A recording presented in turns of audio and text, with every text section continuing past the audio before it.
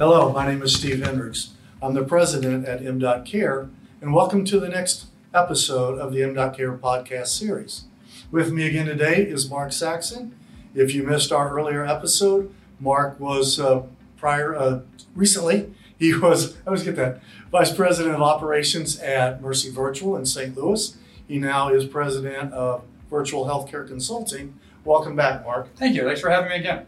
Great. So in our first series, we talked a little bit about the state of the industry and kind of what's transformed over the last couple of years and where you kind of see things going as we move forward.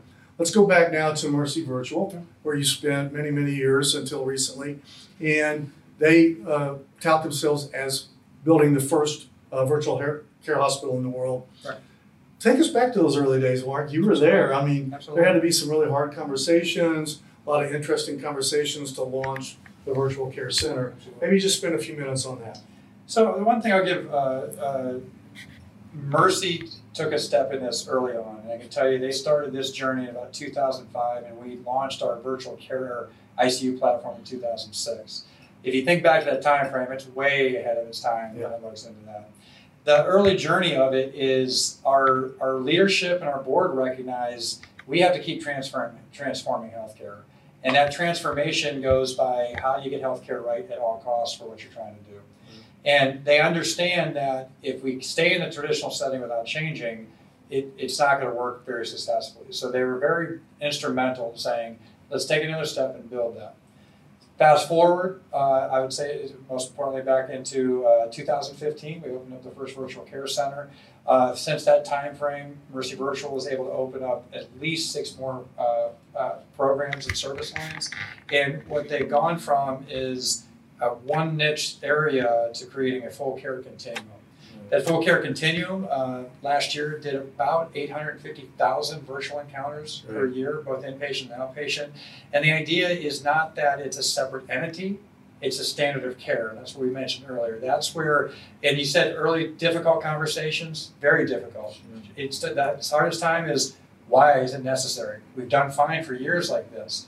Why are you taking over patients? And it's not. It's about team approach, leveraging technology, and increasing the quality of care delivered that everybody deserves as you go forward. Yeah, I think that's extremely important. So let's talk a little bit selfishly about the technology that was involved. And not an infomercial, but what were you looking for from a platform to support that vision? And it's most importantly was we needed a platform that worked with us by focus on the patient and the workflow and able to adapt on the needs of the patient. And what I mean, we were looking for something that wasn't just cookie cutter. You're different than I am. Right. We could have the same disease state, but you're different. You could have a different skill set, a different look. So I needed something that looked for a platform that was able to be custom towards the patient, customized towards the provider, customized for the service line, but also give us quality data that we're always looking for. Hence, m.Care was where you and I got to meet each other and got to launch that as our chronic care complex care program. And most importantly, it helped us build superstructures that allow us to do even better quality of care because we had the flexibility. We could adjust stuff for visibility for patients that have vision problems. Right. We can adjust stuff for hearing. We can change things. And what it did is as we learned what worked best for the patient, the technology adjusts with us. That was huge. Right. One of the things that we talk a lot about when we talk about our platform is engagement of the patient. How do we engage the patient? It's all about getting them to buy into their own care and their own health and well-being. You've had some very unique patients along the way. We started off with Naomi. I know in the one room there at Mercy Virtual, there's all these patient quotes. Right.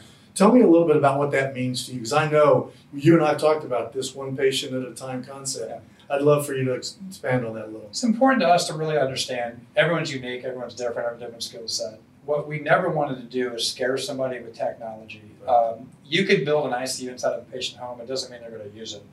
And it was important for us that not only would the patient use it, they can even want to do more stuff on it. We've had patients from as long as children up to 99 years old use this platform. And what that ease of use to us is so important. So that customer experience, meaning most of the patients that are chronically complex ill that are over 65 have never touched an iPhone, have never touched a tablet, have never touched a computer, yet we're asking them to do something, and they do. And one of the things I'm proud of with the platform is that we have a 91% asynchronous visit with every patient, except for Sunday. They take 25% of them take it off. But that speaks volumes. We don't have to call them. We don't have to do anything. They take their vital signs, answer the surveys, do a video message to us, answer a text message, and look at education. Those are important things for us. And that is, not only am I proud of it, the relationship where, again, the people, process, and technology was all working together and not against each other. Yeah, some of the quotes and some of the measurements that you guys have provided us over the last couple of years, the one that sticks out to me the most is that patient satisfaction and compliance number, far greater than anything we predicted back 5-6 years ago when we were putting the model in place. So let's kind of hone in on that a little bit. So maybe talk a little bit about lessons learned and also a little bit about what was some of the great successes of the program at this point. Lessons learned are get to know the patients, and then that once the trust is established, it's a relationship that builds and they're happy to do anything. Don't force technology upon them, force a relationship or build a relationship with them. And when you do that, all of a sudden you'll have a comfort level with anybody. You don't have to do something in one day. It could be built over days, weeks, months, it doesn't matter. And then lessons learned are, don't think somebody could not handle the technology as long as it's simple. Because people make the mistake that my grandmother doesn't know how to work the remote, my grandfather can't do this, my mother can't do this, my father can't do this. And we found that's completely wrong. If they understand why and what's trying to accomplish in the relationships there, that's the most important lesson that we learned through all of that. One of the things we learned from you all, our lessons learned, was when we were enhancing the platform in the early days, education was so important. Providing education. People want to know what they're dealing with and why you're asking them to do certain things. And so that was the one thing that we took away from all those early conversations, is that ability to not just get information from patients, but to disseminate and to communicate with them. And I think you guys nailed it, right? I would also tell you, and compliment you, the relationship we have, that if we had a concern or a patient didn't have something, we're able to build that together. It's not forcing it. We're like, oh, we can't do that, or you can't do this. It's understanding the technology understands the importance.